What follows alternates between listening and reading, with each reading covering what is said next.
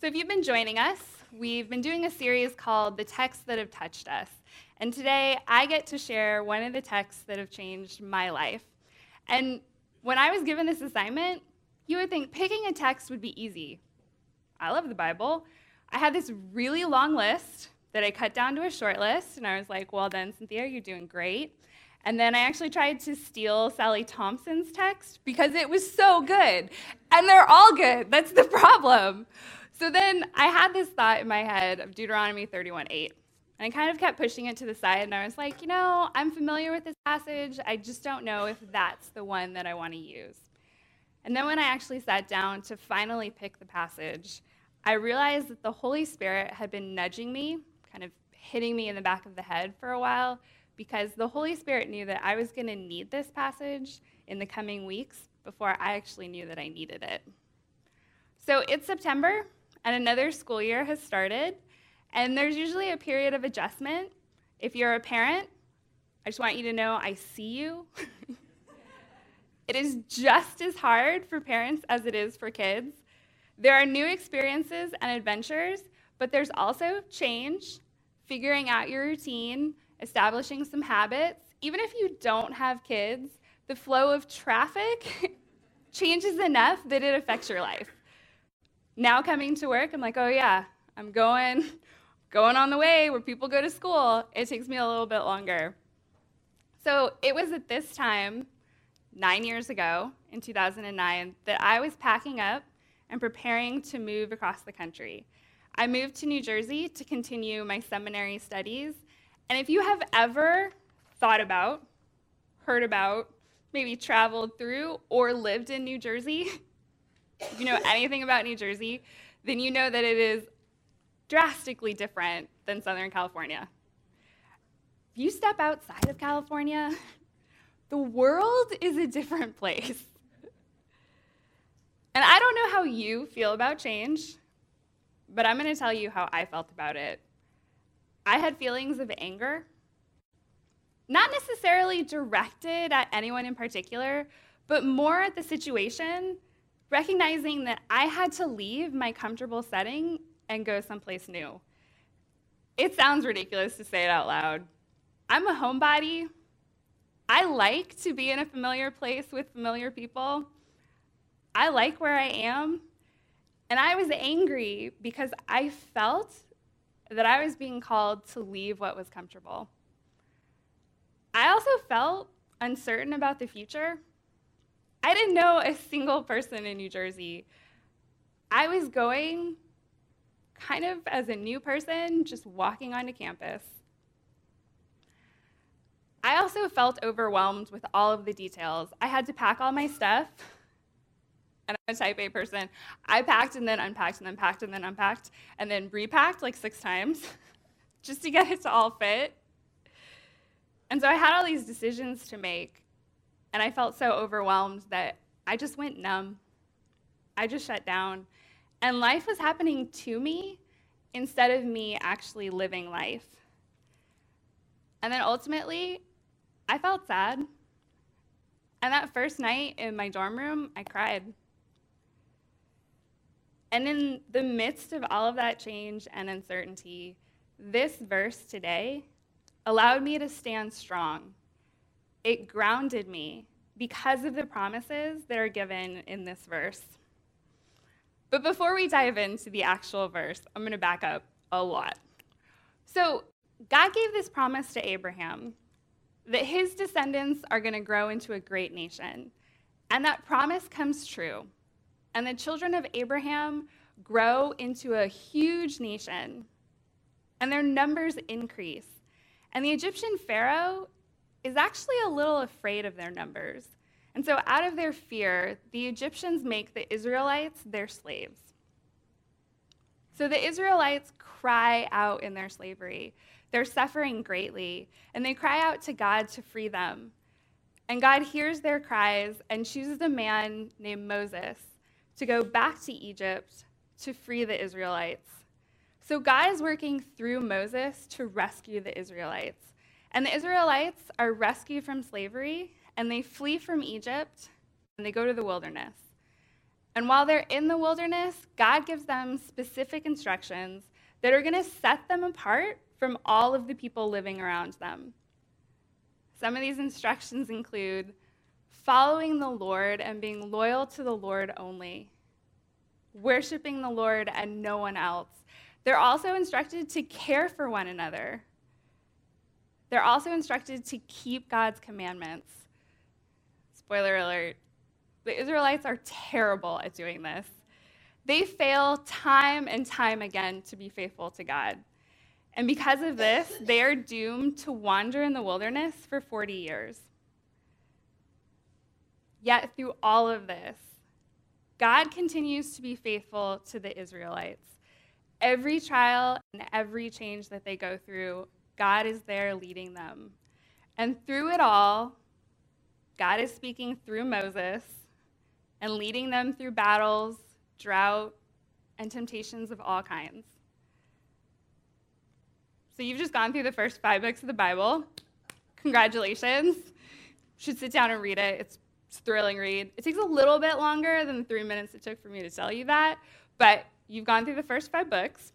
So the Israelites are on the longest road trip ever. It has taken them 40 years. This road trip is coming to an end. Their wandering has an end.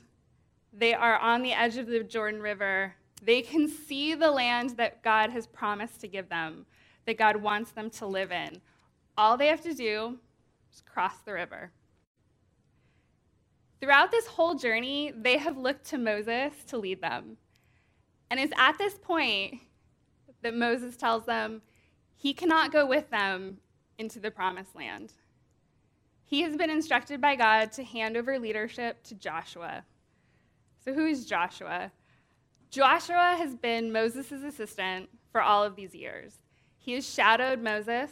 He has watched him lead. He has helped him make decisions.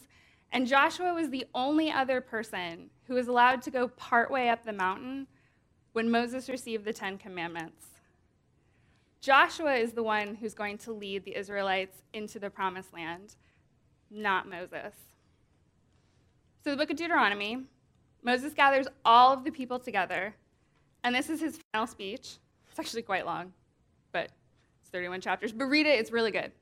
So Moses gathers everyone together, and he commissions Joshua to lead the people. And then, this is what God says, or this is what Moses says to the people. This is our verse for today. He says, "Do not be afraid or discouraged, for the Lord will personally go ahead of you. He will be with you. He will neither fail you nor abandon you." The Israelites are facing a huge change. For so long, they've been relying on Moses' leadership. They're facing a future that is dangerous. There are already people living in the land that God has called them to live in. The task of conquering this land is going to give the Israelites plenty of opportunities to trust the Lord. The future is definitely dangerous, but it's also full of enormous possibility. I don't love change. I mean, who loves change? Like, for reals. Who loves change? I don't love change. Yeah, okay, cool. Some of you do. God bless you. That's great. There are changes that catch us by surprise, like God showing up in the burning bush and telling Moses he actually has to go back to Egypt to lead the Israelites. Surprise! There are also changes, like waking up one morning and you don't feel well, and something's not quite right, and you realize that you have a serious medical condition that requires surgery, hospitalization, and recovery time. Those surprises catch us off guard. But there are also changes that we know are coming. And knowing something is going to happen and then having that happen are two different things. Because you can watch your kids grow up, you can watch them grow older, knowing that one day they're going to possibly move away. I say possibly because who really knows? You know they're going to graduate from high school, right? possibly move away someday. Yet when they do just that, you might not feel prepared for the transition and the change that causes in your life. It causes an adjustment. And change, good or bad, leaves us feeling a little insecure and stressed about the future. And if you weren't here last week, Pastor Jeff announced his retirement at the end of this year. And while we wish Pastor Jeff and Peg well, his announcement has stirred some emotions within us. And Pastor Jeff has said this before, we perceive all change as loss. And that's true for good change or even change that we want. When I left home and crossed the country, I felt a deep sense of loss. Moving to New Jersey was the right choice, and it was the best choice for me. But it didn't feel like that in the beginning. And so when I look for advice, I go to the wise sage, Mr. Rogers, as we all should. Here's what he once said: often when you think you're at the end of something, you're at the beginning of something else. What was ending was my time in Simi, but what was beginning was the rest of my story. If I had spent all my time in New Jersey looking back and mourning what I had lost, I wouldn't have been able to look forward to where God was leading me. And today's text has taught me to live with hope, being able to look forward, knowing that God goes ahead of me. I have hope for what's coming down the line because I know that God is already ahead of me. And the same is true for you, and the same is true for Stonebridge, because God goes ahead of us and leads us. God goes ahead of us and leads us. God was really the one the Israelites were following when they wandered in the desert. And without a roadmap, the Israelites need clear signs so that they know which direction to go. So check this out. The Israelites have actually been guaranteed God's presence before this point in Deuteronomy. While they're wandering in the wilderness, here's what God does for them. The Lord went ahead of them. He guided them during the day with a pillar of cloud, and he provided light at night with a pillar of fire. This allowed them to travel by day or by night. And the Lord did not remove the pillar of cloud or pillar of fire from its place in front of the people. Sounds familiar, right? The Lord went ahead of the Israelites and did not remove his presence from them. God is paving the way for them to follow. And no matter what change is coming in our lives, God is ahead of us, leading the way. But it's not just in the Old Testament that we are assured of God's presence. In this illustration that John records, Jesus is talking about a sheep pen. And there are a bunch of sheep in the sheep pen waiting for the shepherd to lead them out. There are also thieves who try and steal the sheep, but there is only one shepherd. And so John records Jesus saying this: the gatekeeper opens the gate for him, and the sheep recognize his voice and come to him. He calls his own sheep by name and leads them out. After he has gathered his own flock, he walks ahead of them, and they follow him because they know his voice. The shepherd walks ahead of the sheep.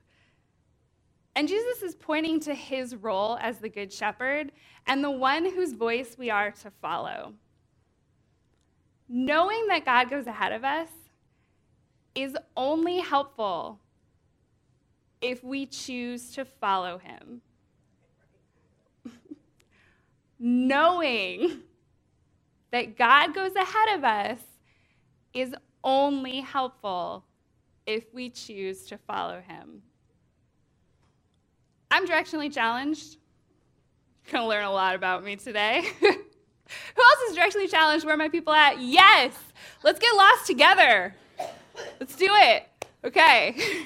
Some people have different talents. That is not one of mine. God bless you if you do. So I need to use GPS on my phone. It's not a want. It is a definite need. And you know that if you've ever traveled or carpooled with me. I don't know why I get lost. Here's the deal, though.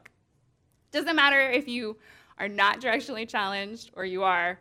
How many of us have received an instruction from our GPS and we have decided that we know better? Yeah, okay, cool. All right, so you're all with me. Great. So I have ignored an instruction from my GPS, and then it recalculates. I actually hear that a lot, unintentionally, but I have found myself stuck in traffic conditions that I could have avoided if I had taken that road that the GPS wanted me to take. What I couldn't see coming down the line was the traffic or the construction or the school zone that my GPS wanted me to avoid. I thought I knew better. But it turns out I have been stuck in several traffic situations and things that I could have avoided if I had listened to the GPS. There's a couple of things happening in Jesus' illustration. First, the sheep recognized the shepherd's voice because they were close enough to hear it. The sheep trust the shepherd to care for them, and they stayed connected to the flock that nurtured and protected them. And following God's lead means we have to stay connected to God. And second, the sheep chose to follow the shepherd's voice. They didn't ignore it because they thought they had a better way. They didn't let their fear guide them. They listened to the shepherd's voice. One of the first things Moses says is, don't be afraid. Moses told the people, don't be afraid. Why shouldn't they be afraid? The future is dangerous. Because God is going ahead of them, and God is leading them. I love this image in Psalm 23 of the places that God leads. David is the author of this psalm, and he's arguably Israel's greatest king. But before he was a king, he was a shepherd, and he took care of goats and sheep in the field. And he uses his experience of being a shepherd to draw out this beautiful image of where God leads us. He says, God leads me beside peaceful streams. I mean, doesn't that sound great? Like, if I'm going to follow God anywhere, I want it to include napping in green meadows and renewing my strength by peaceful streams. I mean, I would nap there. I'd wake up with 100 bug bites, but I'd fall asleep there. I want to go there. If God's leading me, I want to go there. When we allow God to lead us, we find the rest and peace described in Psalm 23. And if you read Deuteronomy, it's an emotional setting, and it feels anything but peaceful. Standing on the threshold between the past and the future, the Israelites are a reminder for us that although we want this image, God not only leads us in the peace, God also leads us in the chaos of the unknown, the chaos of the uncertain. Change can make us feel out of control. I hate feeling out of control. Anything unexpected in our lives that happens can make our anxiety level go up. The Israelites felt out of control a lot, and they tried to control their situation, and every time they did, it ended badly. I was racking my brain this week for examples of decisions I've made when I felt out of control that were good and positive. I came up with 0, so I'm just going to let you know that. I don't think I've ever made a good decision when I have felt out of control. I know that I make emotional and reckless decisions when I feel out of control. Moses reminds the people to not get discouraged because he knows that what is coming is going to cause some of them to lose heart. He knows that what is coming is going to cause some of them to doubt God's plan, which is why he also reminds them that God will not fail them. He will neither abandon them or fail them. God is reliable. I read a lot of articles this week talking about Moses' leadership, and academics and theologians agree Moses is a great leader. He was a great leader. He had his faults for sure, but he led Israel for over 40 years. But he was a great leader because he recognized one very important truth. He recognized that God was in control. Moses could do nothing without the power of God working in him. Change has the ability to knock us over. Change has the ability to uproot us. And change has the ability to sweep us away. But we can stay strong through any of life's storms if we root ourselves in this very simple truth. God is with you. God is with you. In the midst of all of that change and turmoil, God promises to be with you. And the promise that God will be with someone is not isolated to this one passage in Deuteronomy. God promised to be with Abraham when he called him to go from his comfortable place to a new location. God promised to be with Isaac and then with Jacob. And when Joseph didn't want to compromise his integrity and he ended up in prison, God promised to be with him. And all of those are just in the first book of the Bible. It goes on, but I thought you'd get my point. God promises to be with you. And this promise is not an empty promise. This promise was fulfilled in very real ways. When the angel appears to Mary, he tells her that the Lord is with her. And then he tells her that she is going to have a son. And they're going to call him Emmanuel, which means God with us. Sitting in my dorm room in New Jersey, I felt alone. I wasn't. Not really. Knowing that I'm not alone is a huge comfort. Because when reality shifts and we have to adjust to our new normal, we might feel alone. We might feel alone in our disappointment. We might feel alone in our loss of opportunity. We might feel alone in our grief. So if you're struggling with something today, a change that has knocked you over, it's left you feeling distant and discouraged, I want to encourage you with this. Remember this truth. God is with you. And your story is not over. God's promise to be with you is comforting, but it's also exciting because God is already at work in you and in the world. God is active. God is not passive. God didn't decide to go to work the day that you decided to show up.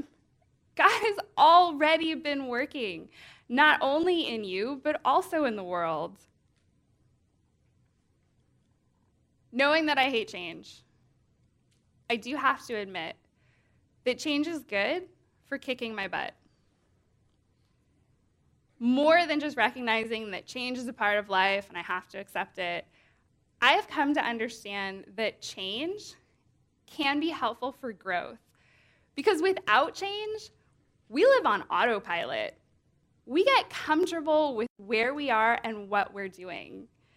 And in light of Pastor Jeff's message from last week, I think when we're comfortable, we stop daring greatly and dreaming big. We live safe, comfortable lives. Our faith feels comfortable. Moving to New Jersey put me out of my comfort zone so much that I had to look for new ways of God working in my life. The Israelites can't claim the future that God has planned for them and stay in Egypt. They can't. You can't have both. They have to move and change. And for centuries, God worked in this rebellious group of people.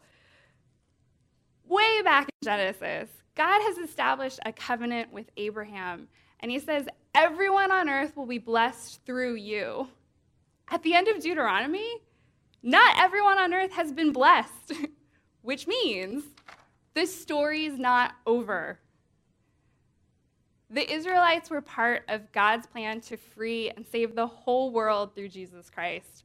And long before the Son came into the world, God had a plan. And just when people thought God had gone silent, God sent his Son into the world for our healing and redemption.